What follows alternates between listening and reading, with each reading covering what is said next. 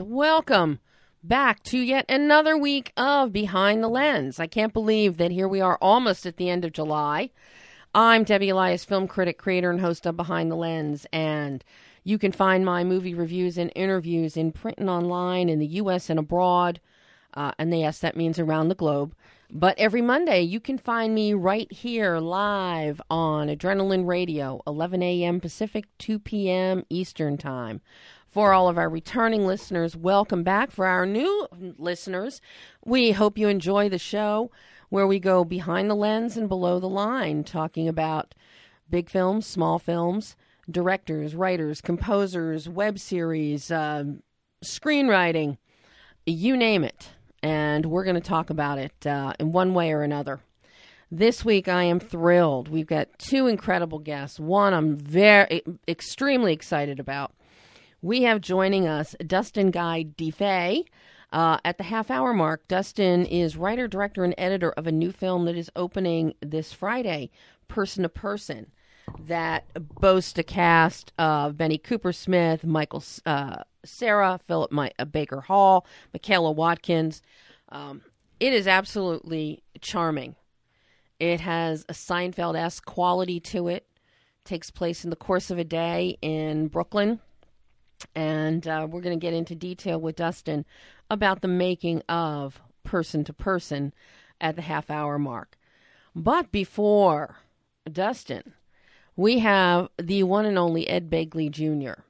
Ed originally was going to do last week's show along with Mary Lou Henner. Mary Lou did do the show as they're both co-starring in a new film together called Imperfections. But as luck would have it, Ed was out on a shoot. He had to go work. But we get Ed today, and even making it even more exciting today, having Ed on the show, is not only can we talk about Imperfections, but we can talk about the big announcement from Hulu that came out on, I believe, Friday, where they have picked up the entire St. Elsewhere television series and will begin airing that on Hulu sometime soon. And as you all know, Ed Begley Jr., that was one of the biggest series in his very storied and very lengthy career. It also teamed him up with a dear friend of mine and of all the TCM classic film fans out there, Norman Lloyd. So I can't wait to talk to Ed about that. And as some of you may recall, before the TCM Film Festival, I had a chance to interview Norm at a special Hitchcock screening presentation hosted by KCET.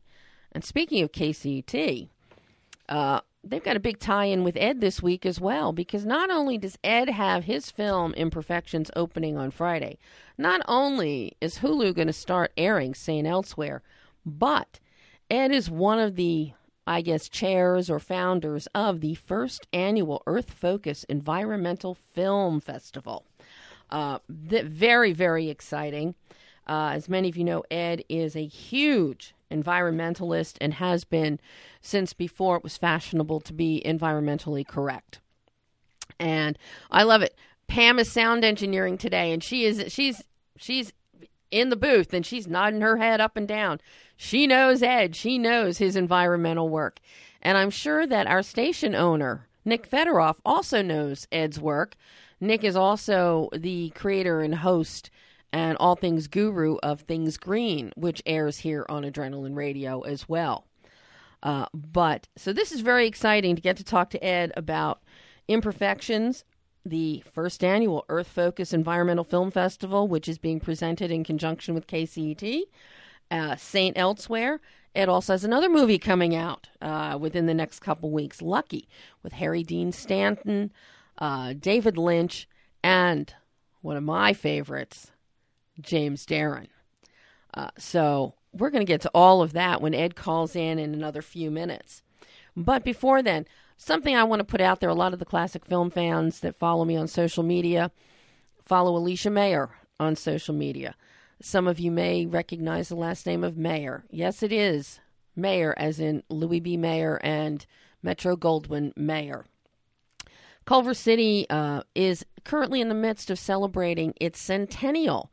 Kicked off last September with a big parade and a lot of hoopla, and it will conclude this September 20th, the date of incorporation by Harry Culver 100 years ago, with presentations, a time capsule, which we are in the process of putting together. Yes, I know it shocks some of you. I am on the time capsule committee. I'm doing something civic. But it's still film related because, as part and parcel to the time capsule, Alicia Mayer, who is the keeper of the flame for the Mayer and MGM legacy, who has thousands and thousands of photos, memorabilia. She doesn't live in the United States. She happens to be coming here next week. And she has very graciously, not only is she donating some Mayer artifacts to include in Culver City's time capsule, but she will be doing a presentation at the Veterans Auditorium on Sunday, August the 6th at 2 p.m.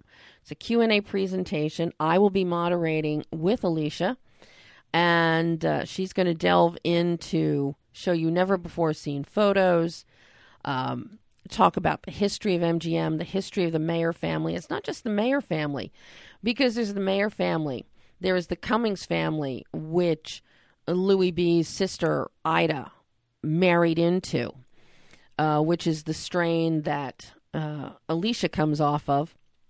And also the Selznick family married in.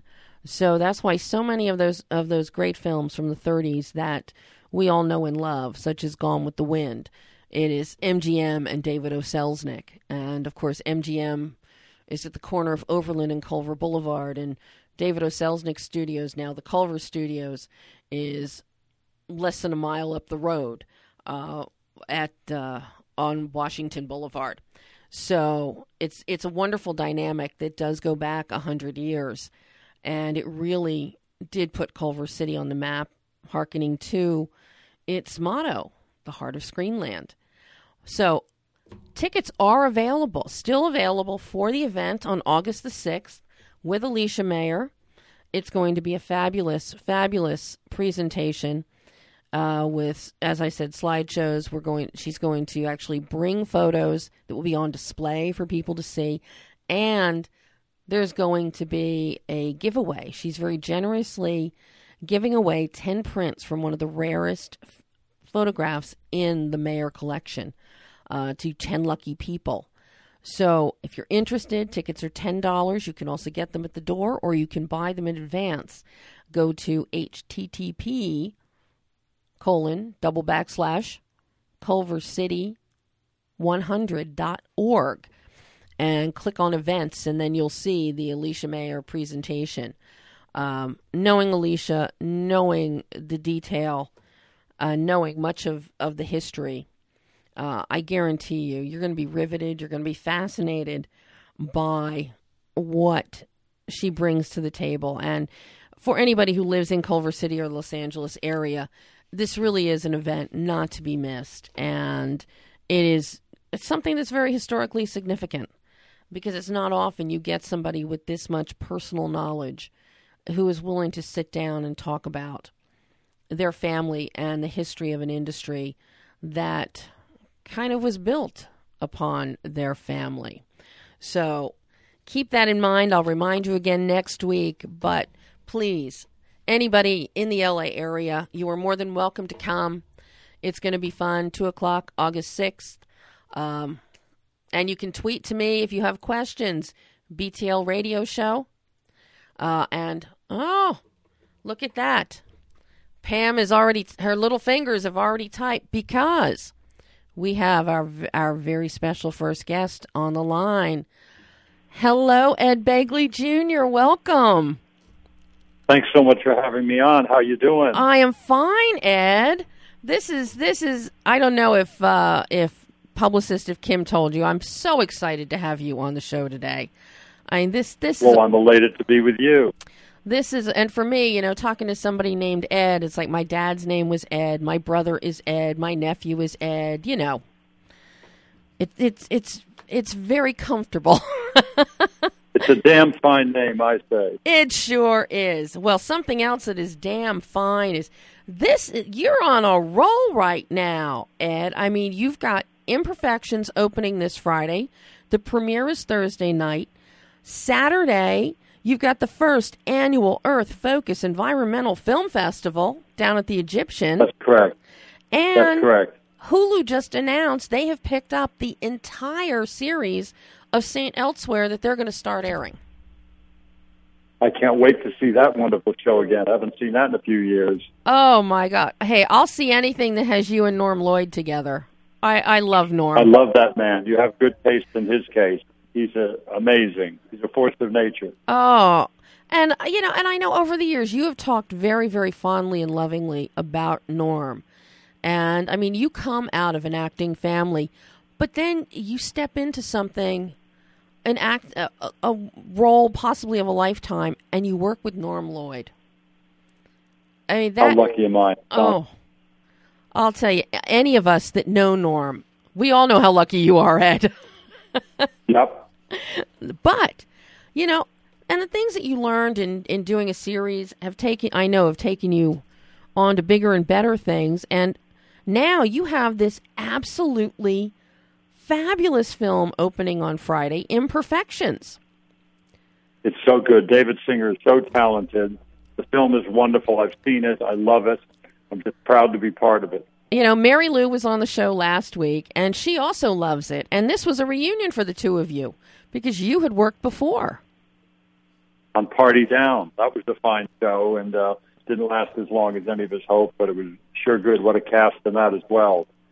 And your role in Imperfections, because I've seen it, and I just think it's absolutely wonderful. And you get to be a jewelry store owner with a gemologist of all things. That's right. And I have to tell you, having worked in jewelry stores, putting myself through high school and college, it's a specialty, and there's finesse to dealing with stones and dealing with the business. And I got to say, you had the mannerisms and the persona down perfectly. Well, thank you so much. I sure loved working on that movie, and I'm something of an expert. I've been buying jewelry for a while for my two beautiful wives. I was married once before, and my first wife liked jewelry, and so does my second wife. So I bought some jewelry in my day. So I've learned a bit doing that, of course. I'm curious, how much did it help you inform your character? Because the wonderful character of Barry works in the jewelry store, and you actually shot in a working, functioning jewelry store in the Diamond District in Chicago. He did. It was so generous to that gentleman to let us use his place there.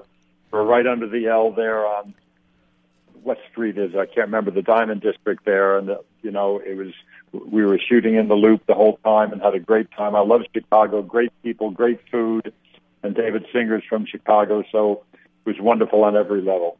Well, the important question here is you're in an actual jewelry store in the Diamond District. Did you pick up any trinkets for your wife? I didn't. I was on a strict budget. We were building a house at the time that we've now finally moved into. We were in the middle of building it at the time, so my wife said, "Don't buy me any jewelry." Well, I have to say, I had to restrain myself. Well, I don't know if I could have had that restraint, but when I look at your house, because I'm always popping onto your website to see what you're doing environmentally, and thank you. I saw the video of your new lead home. Ed, this is fabulous. It turned out very nice. I'm very happy with it. Oh, my God. How? Because, you do have the festival coming up this week, and because you are a champion of the environment and have been since long before it became fashionable, shall we say. You have so many components. Would you mind talking about some of the components of your new home? Because I found it fascinating, built of steel, and you've got the 6-inch steel, a 2-inch gap with installation, another 4 inches of steel, and all the just amazing workmanship and things that I don't normally hear talked about by contractors in building. No, you don't. And, I knew that a lot of it would work because I knew that a lot of it was going to work because I had tried it before. I've certainly had solar hot water since 1985. I knew that would work. I knew that the solar electric would work. I've had solar electric panels on my house since 1990. But then there was some new stuff like this kind of passive solar design. I'd never had a passive solar designed house before. And with the thickness of the walls, to have a house with 12 inches of thickness in the walls and all those different layers you so eloquently stated, it was just fantastic. It works so well. It really uses very little energy to heat or cool the house. And the air conditioners themselves, the heating and air units, are super efficient. They have what's called a SEER rating. That's like the miles per gallon rating, if you will, of the heating or air unit. That SEER rating is very, very high. So I knew that the solar would work. I knew that, insulation worked, but I had never tried this foam insulation before. And then I also tried a gray water system that works very well just by gravity, goes down to the fruit trees. I had something called Act on Demand, which is a circulating pump for the hot water.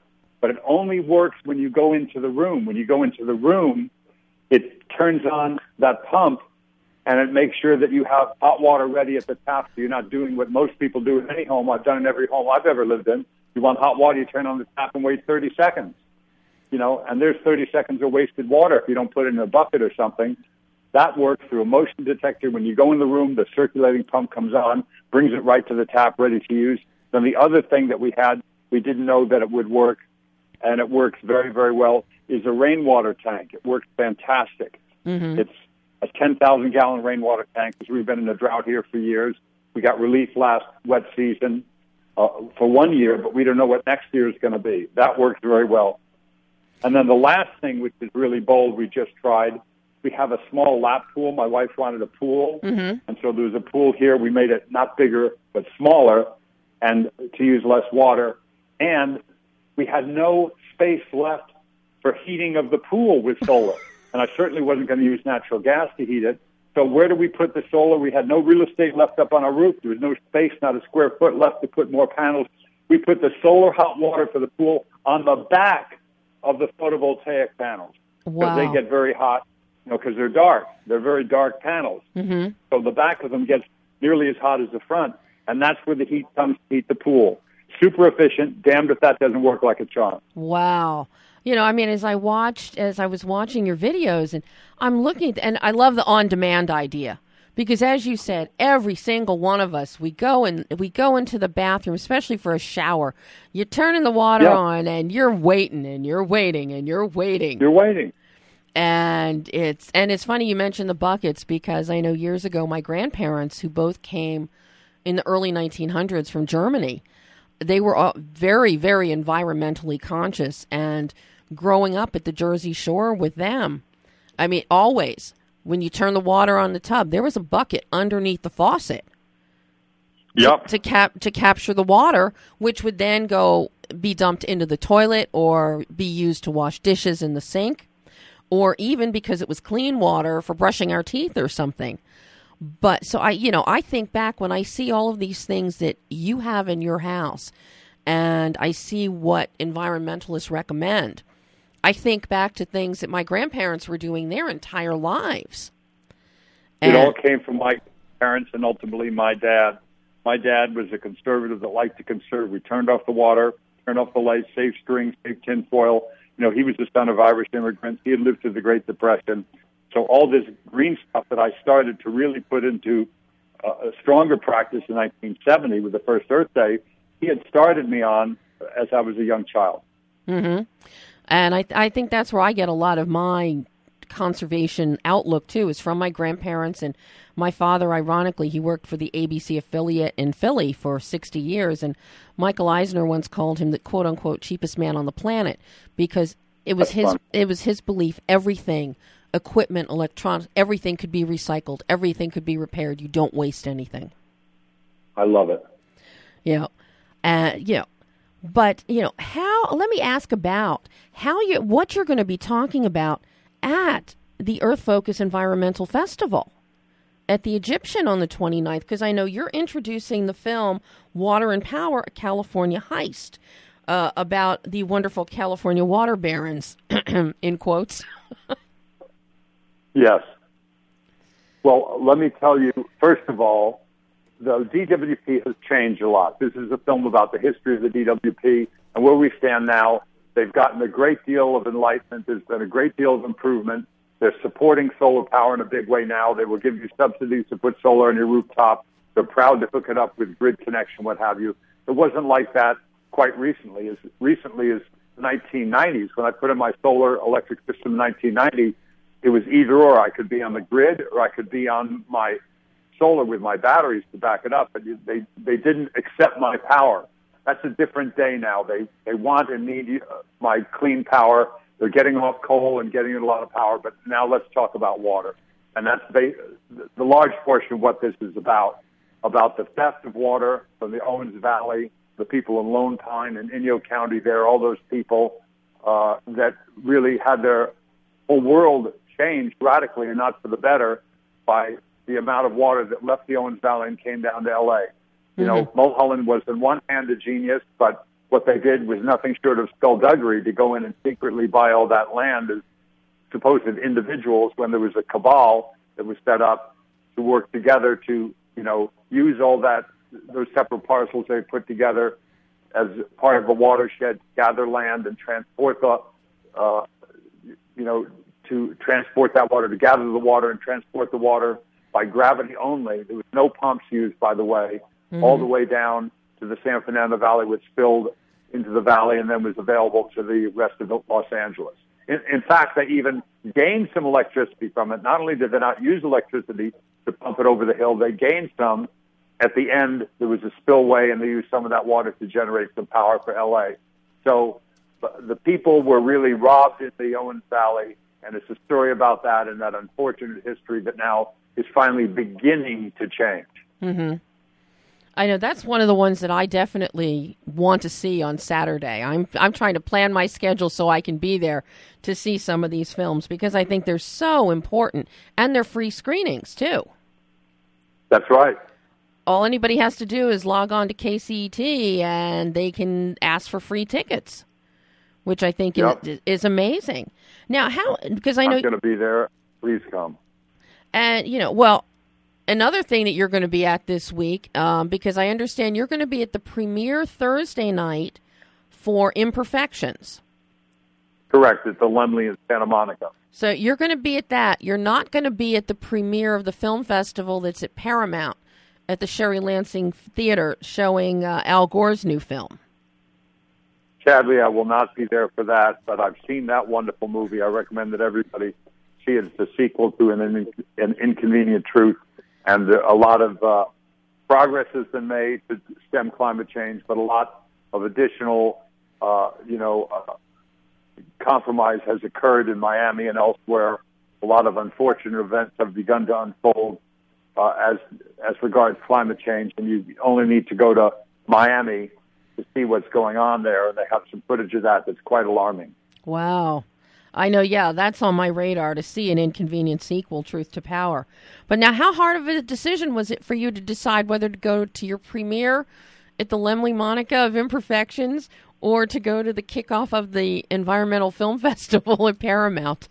That had to be It was a tough decision. It was, Debbie, but I had promised. I'm trying to be a grown-up. I had promised David Singer first, and so I didn't want to, bow out.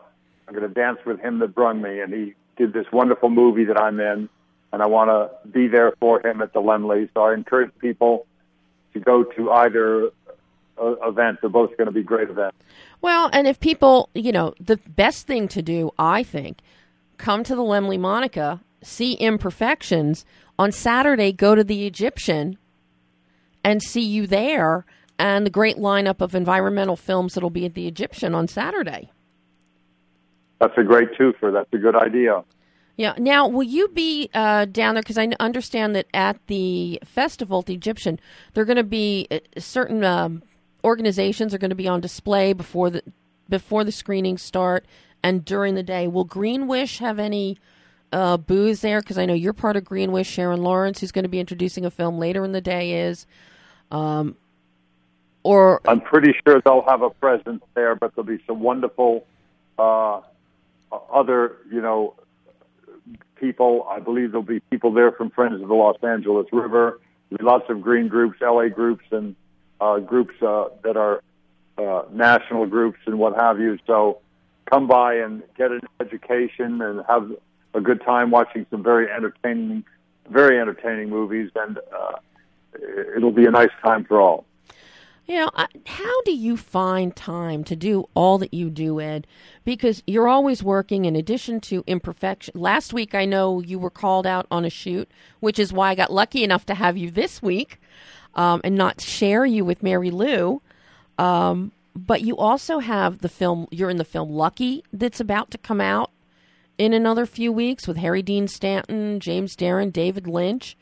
You're always working TV, film. You're doing all your environmental work. Where do you find time to fit everything in? Well, you have to have some quiet time, too. You have to have some meditation or some form of serenity in your life. And there's an Eastern philosophy saying that's quite profound, is don't just do something, stand there. And there's a time for action, and I'll certainly be there to march with others on Earth Day and other important times. There's plenty of time and need for action, but there also must be some time, some quiet time to recharge and ponder what you're about to do and to think it through carefully. Is there anything that you do specifically to get away from the hustle and bustle of work and from activism, other than doing something meditative and personal like that? Do you travel? Do you go anywhere? And, of course, I'm sure if you travel, you help spread the environmental word. I've traveled a good deal in my life, and so when I'm called upon to do something that's quite urgent, I will travel. But other than that, I don't want to use the jet fuel or the Prius fuel to get there. So I stay close to home. My idea of a great weekend or vacation is to just stay home and work in my garden and spend time in my yard. And I'm very lucky to have a lovely home that's quite sustainable. And so my idea of the best time ever is to be at my house. So I have to ask you, are you going to post any new videos of how big your fruit trees are getting? I have to do that. You're right. I've got to update, get some new videos. So thanks for reminding me. I'm going to get on that. I'm looking at all these beautiful things, that are being, watered through your gray water system, and it's like, I wonder how they're doing. That's what I thought as I was watching. So I want to see new ones. They're doing very well, and I'm going to get new videos up. Thanks for telling me. Will you be writing another book anytime soon? Not anytime soon. I'm just too busy. This month of this year marks 50 years in show business, half a century, and I've never been so busy. So I'm going to try to balance between the amount of work I have to do before me, acting work, and then my environmental work, and being a big part of my daughter's upbringing, my wonderful daughter Hayden, and spend a lot of time with my lovely wife Rochelle. And so I'm very lucky to have all the things I do in my life, and I'm going to cherish them. Well, I know we're very lucky to have you, Ed Begley. I mean, you have been such a gift to everybody for the past 50 years. I still think back to one of my most memorable films that I saw you in was Protocol with Goldie Hawn. She's wonderful in that movie. That's a fine film. Thanks for mentioning that. To this day, that is still one of my go-to films at 2:00 in the morning. And if I just want something to watch because it makes me happy, it makes me feel good, that's one of my 5 or 6 go-to films is always Protocol. And until it came out, that's great to hear. I actually wore out my VHS tape and actually had to kind of glue and splice to preserve it until the film came out on DVD. I'm embarrassed to say, but is there anything now that you look for in an acting role? I mean, here you are, you work with David Singer in this wonderful role, and you play opposite Mary Lou. You work with Ashton Holmes. It's a charming small film, but at the same time, here you go and you show up in Chips. You show up in Ghostbusters. Is there a criteria that you have for what you look for? I try to work with friends. Working with friends right now. I'm doing a movie right this minute, this week and last week, called Book Club. I play Candice Bergen's ex-husband. I love Candice.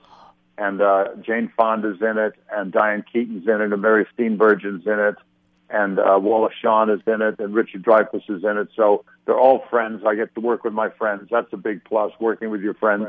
And working with, even if I didn't know all those people, I'd want to work with them anyway, working with talented people. Yeah. So that's my criteria. A good script, start with good material, a good director, and a good cast, and you're going to have a good time.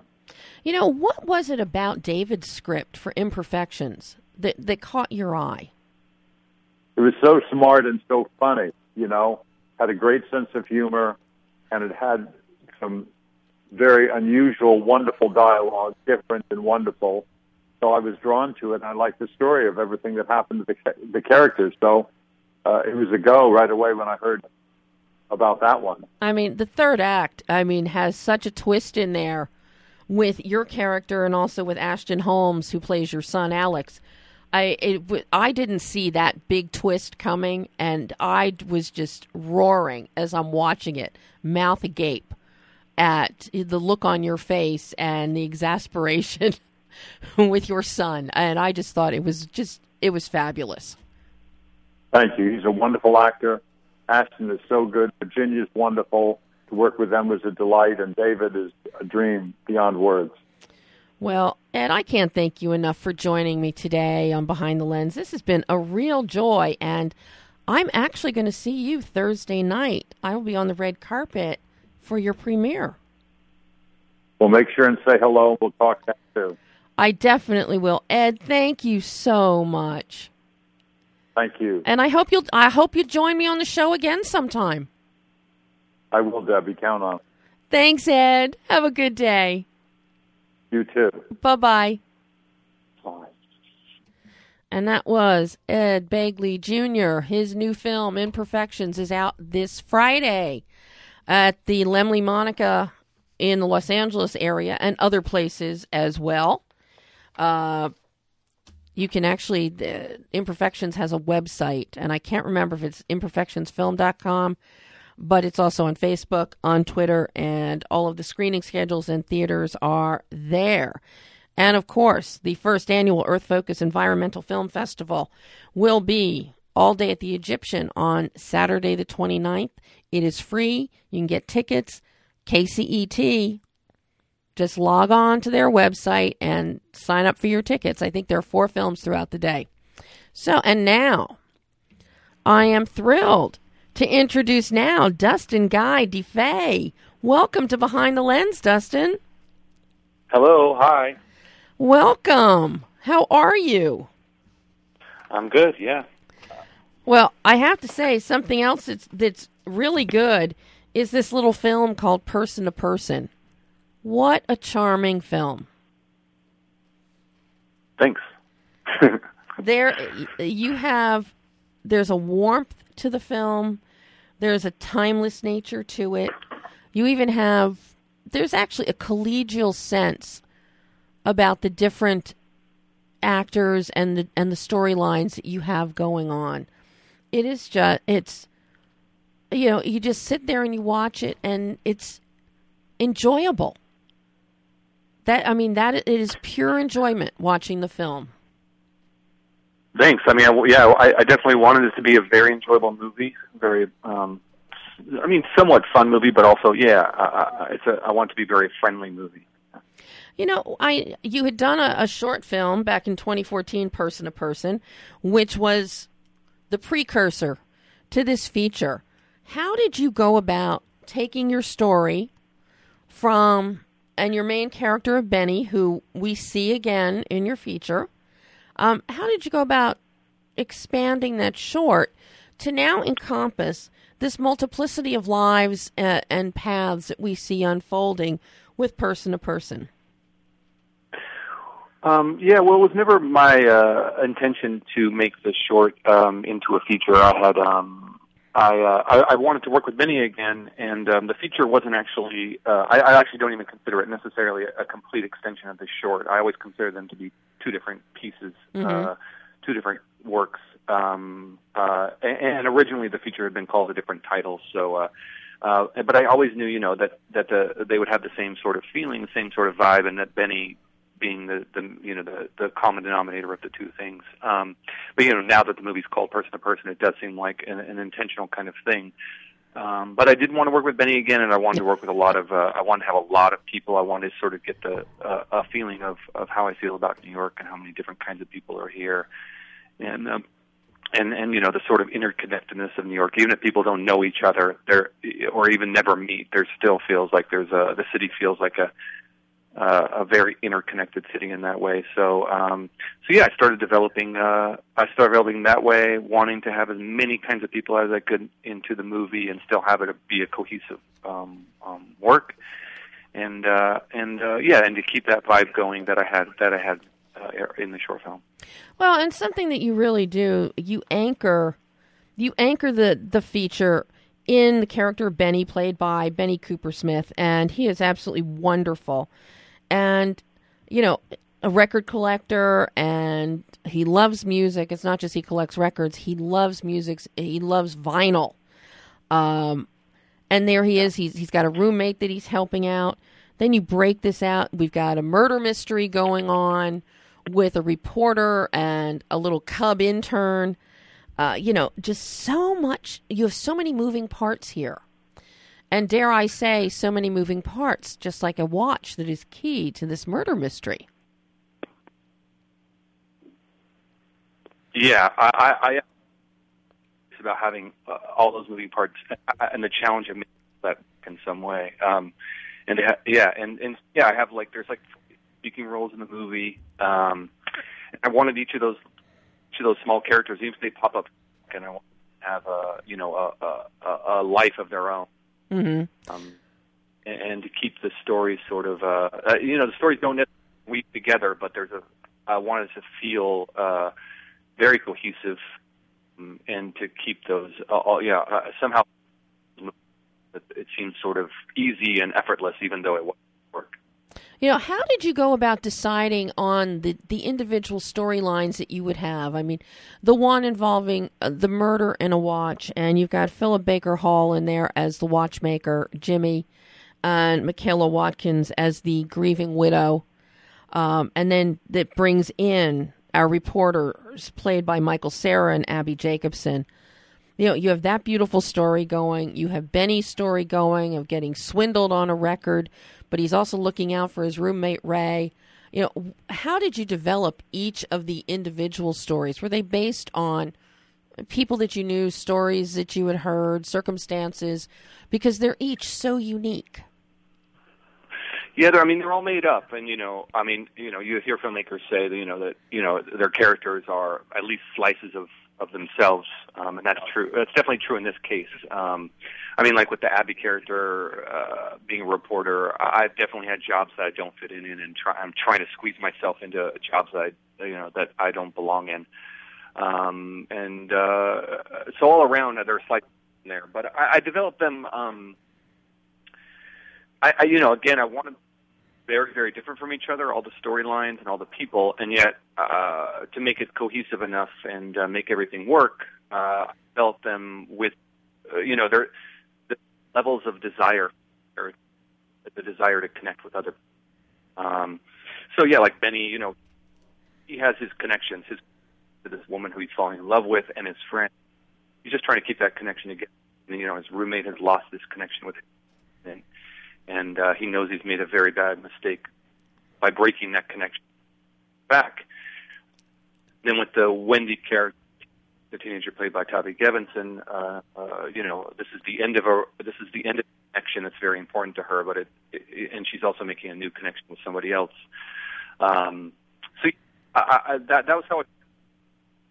Having different levels of connection, not some of them not people, and other people having them,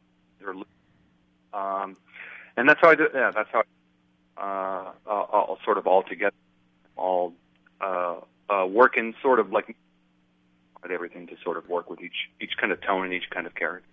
Well, and getting everything to work with tone and character, a lot of that falls on your casting. Your casting, I think, is absolutely fabulous. And a real standout for me is Abbi Jacobson as our little cub reporter intern, Claire. She is outstanding here. How did you find Abbi? Well, I'm a giant fan of Broad City, which is such a great show. It's so fresh, and I'm just a big fan of that show. So that's how I came across Abbi. I was just a big fan of her. And it got exciting to find out. She does something very different in this movie. She's not playing that same kind of character. And in fact, it was a revelation for me to discover that she's a true actress. Abbi can do drama. I mean, this movie's not drama, but there's a couple scenes where she is playing, especially near the end, more dramatic. And that was a revelation. She's really a true actress. And I'm excited for her career. She has great taste in movies, and she's a writer also. So I'm excited to see what she does as an actress. Mm-hmm. And then you latch on to Michael Cera, who he's got one scene where he just goes over the top, which is hilarious. And I think the pairing of Michael and Abbi, they really play the chemistry between the two because of the differences of the characters plays so well. Yeah. I was really really impressed with that. Yeah, I mean those two really are comedic geniuses in my mind. We're also not playing it for a full. This is not a broad comedy or anything like that. Right. But of course, I was so excited to have those two people who I'm big fans of playing in a movie together. I was very happy. And of course, you get a legend like Philip Baker Hall, who you could put him in. I mean, I'll see him in anything. Yeah, me too. And of course, Michaela Watkins, she's delicious with the hair down and the oversized Jackie O sunglasses and always in black. I mean, she adds this great nuance, just with movements and with some vocal inflections that really sell the character, and that I just found fascinating to watch her in the scenes that she had and how she interacts with each of the people as she encounters them. Yeah, I mean, she's another person I'm a fan of, and so getting her in a movie was quite exciting too. Like Philip Baker Hall, she pops up in movies all the time, and I'm always I'm always very excited when I see her in a movie. So was it a surprise to you when you did pull in Philip Baker Hall, Michaela Watkins, Michael Cera? Did that surprise you when they signed on to the film? I think everything was happening so fast that I wasn't thinking too much. I was just so happy. So they were all responding. They all felt very strongly about the script, and they were all very dedicated to the movie. So I mean, only in hindsight did I look back and think, "Oh wow, man, I was working with these guys." But we are also it was sort of intimate, and everybody was so dedicated that I considered it to be sort of equal. So if I had non-actor versus the professional actors, I wasn't thinking anything differently. I wasn't sitting there thinking that. I mean, every once in a while, a glimpse of that, I think, "Oh my man, this is Philip Baker Hall." But it doesn't work if you're thinking that way. So I didn't actually get the chance or the time to. If we had cast them all a little bit earlier, and I had some time to think about it, but the thing was happening so fast. Mm-hmm. I was just enjoying myself. So did they know that you would be shooting in 16 millimeter when they signed on? Did you know you'd be shooting in 16? Yeah, that was happening. But, they all watched the short too, and shorts in 16. So everybody knew that going in. Yeah. So talk to me about electing to shoot in 16 and the benefits of shooting in 16 for this film, and then working with your DP, Ashley Connor, in creating this visual tonal bandwidth that you have. Yeah, I mean, Ashley's been a very, she's a strong champion of film, but this is her first feature on celluloid and on 16. So she was quite excited for that. I mean, for this movie, it just seemed right. I don't know it again, but this movie just seemed to have that kind of vibe that it needed to have this sort of analog kind of feeling. But yeah, we're definitely going for a clean 16. A lot of, we're trying to fight against having too much grain in there because it's not necessarily, it's not a gritty movie or anything like that. Mm-hmm. So, and I also really like 16 here. But yeah, I love 16 for this project. It seemed what it needed. Mm-hmm. How difficult, because you've got a multiplicity of sets going on in here. How challenging was it to find the locations? And then with some of them, you're in, the watchmaker's shop in that back room.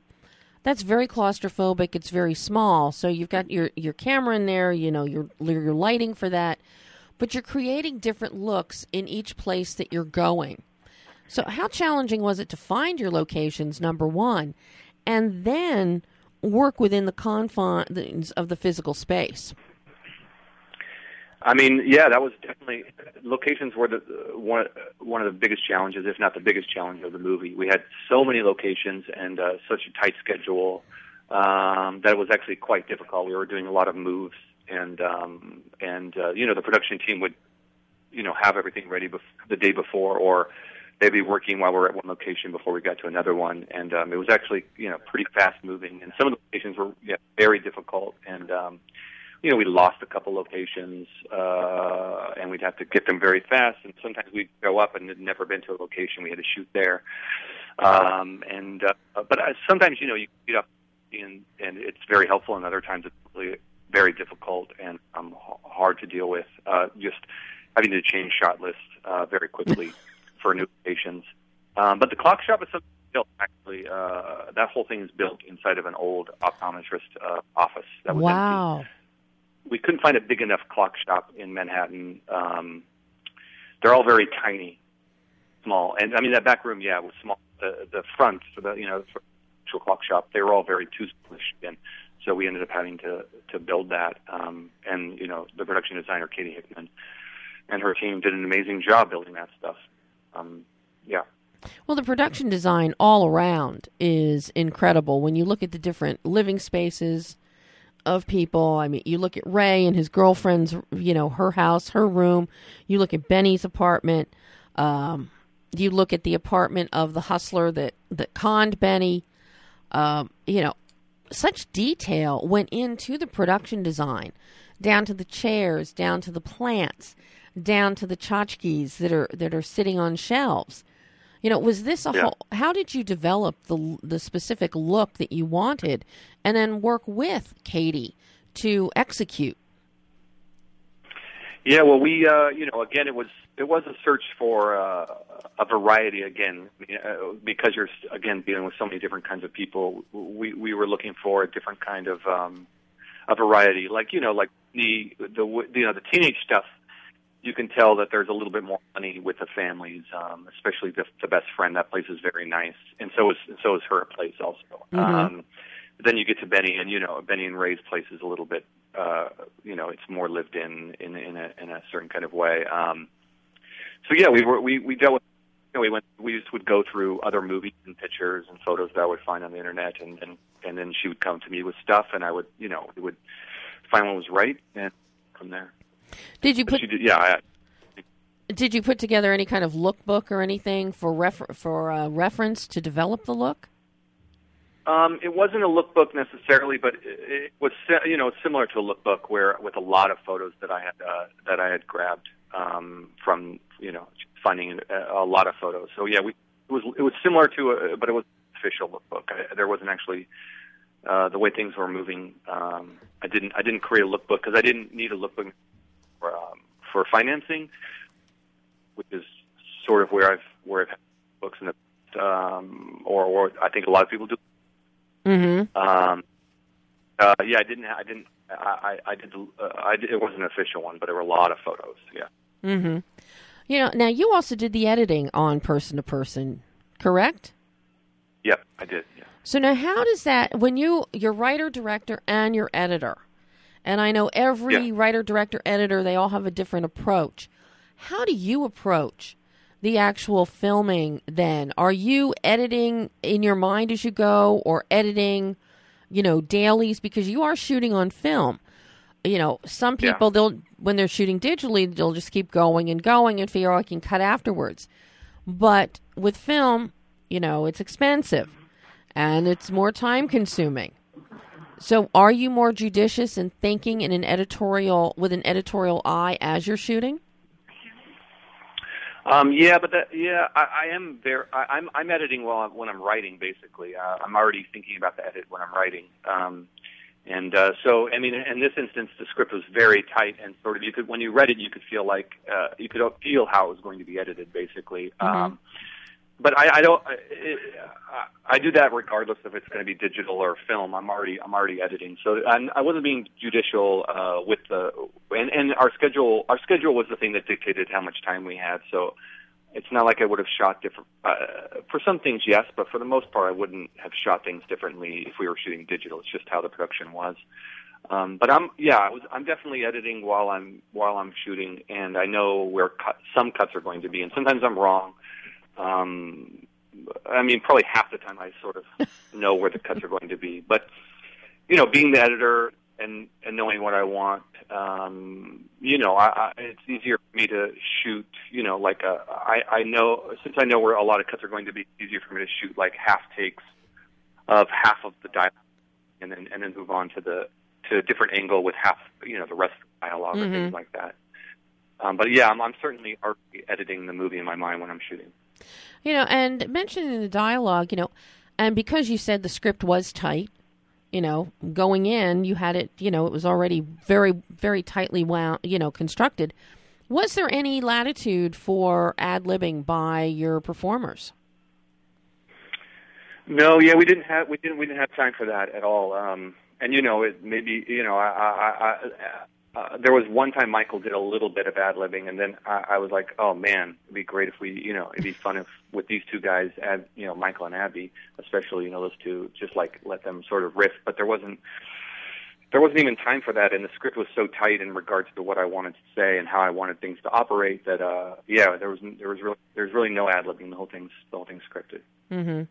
Well, something that is, I think, perhaps the single greatest standout in Person to Person is your music. Absolutely incredible music throughout the entire film.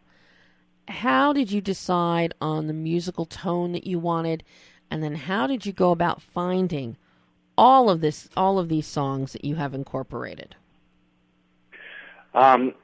It was quite a challenge, actually. I had to find all that stuff in post, and it's all soul music for the most part. There are musical components to the movie with Michael and heavy, the heavy metal stuff, which contrasts with a lot with the soul. The short film also had soul music, and Benny's favorite music is soul. So I knew that sort of that a way to keep the movie together and consistent was that the thread would almost be Benny, and that the soul music would also be very helpful in connecting all that thread. So I didn't know how much soul music I was going to end up using, and then in the edit I started to discover how much I would need. With a limited budget, it got very, I was putting stuff in there that I already knew, and it ended up being that I had to start almost, everything had to be sort of rare and stuff I didn't know. Because of our budget, so I worked with Arrow Group, which is a record publishing company that has a lot of soul music. I worked, primarily with them and finding stuff in their catalog that would work for the movie. I chose it all. It was quite difficult to find all the right stuff. Well, I think that you made incredible choices with the music, and as you said, that is the thread that carries through the entire film. That is the connective tissue, which music is. That is what connects everybody, connects the world in a great sense, music and movies. And here you have all these different lives, and while they don't necessarily intersect, they are intersecting by, the music of the world around them, which is what your soundtrack ends up being. I couldn't believe it when I heard, Redbone One More Time in there. Yeah. I'm thinking, oh my God. And then to see the number of songs that you have, the first thing I thought was, oh my God, the entire budget went for licensing music. Yeah, surprisingly low for how we we didn't really have that much money. So that's where all the work went into, is like how do we make it feel like it was a bigger budget, the music, and because we do have so much songs in there, how do we keep it so that it doesn't feel cheap or anything like that, and fill up the movie and keep that going. Yeah. But you also very keenly, each song is placed very judiciously, and you find a great sonic balance, your sound design and mix, so we don't lose dialogue. We're not overpowered by music. We hear ambient sound. That's generally very tricky, because when you get this many songs incorporated somewhere, I know the tendency for many is, let's hear all the songs. Whereas, you should be more inclined in most cases to, let's just have it as the underscore. And I think you did a beautiful job with the sound mix, coming up with the balance. Yeah, I'm very careful about what music, if music's underscoring or coming. I don't like use it in a big way necessarily. I'll do it every once in a while in the right moment. But I'm very careful of levels and where them, and exactly the cues and where they come in, mm-hmm. and where they go out, and if I don't like to overemphasize the music if unless it's the exact right moment. Mm-hmm. So I have to ask you, Dustin, we're almost out of time today, but I have to ask you, with the ongoing debate, digital versus film, here you are, you're shooting in 16 millimeter, and as you said, you shot digitally as well. Where do you lie in terms of the debate? Is there room for both? Do you have a preference of one over the other, and why? I mean, my preference is film, but not necessarily 16. I want to shoot on 35 next. Mm-hmm. But it's not. I'm not against digital anyway, and I'll work on digital in the future for sure. I have no problem with it at all. I think the people who stick up for film and keep shooting on film just hope that there's room for both, and it appears to still be fine. And I think we're okay right now. So. I think it would be a tragedy if film went away. So, but yeah, I love both. I do actually love both, but I do love film a little bit more, and I hope it sticks around. So what is the greatest gift that filmmaking gives you that keeps you sticking around? I just like working with people. I love. Making a movie is such a great adventure, and it's so. I think that's my thing. Is just working with everybody else. So now, Person to Person in theaters this Friday, the 28th, in New York, in LA. Any other cities this Friday? Not this Friday, and then after this the week after, and then the next week after that, and a couple other weeks. Spreading around. So you're going to do a platform. You're going to do a platform releasing then. Yeah. Mm-hmm. Wonderful. So where in New York can people? I know in LA they can see Person to Person at the New Art. Where in New York can people? And then in New York, two of my favorite places: Metrograph and the Lincoln Center. Yeah. Well, Dustin, I can't thank you enough. This has been a real treat having you join me today on Behind the Lens, talking about Person to Person. I mean, I hope very happy to be. I hope you will come back on the show again. Yep. With your next films, and I hope I see many more of them from you. Thanks so much. Thanks a lot, Dustin. Bye-bye. Bye-bye. And that was Dustin Guy DeFay with his film Person to Person in theaters on a platform releasing schedule New York and LA this Friday the 28th, and then expanding thereafter. And that's That's all that Pam's nodding her head. Yes, that is all the time we have today. Next week in studio, I think she's in studio, Janesse Rousey will be with us talking about her new web series, Becca on Call.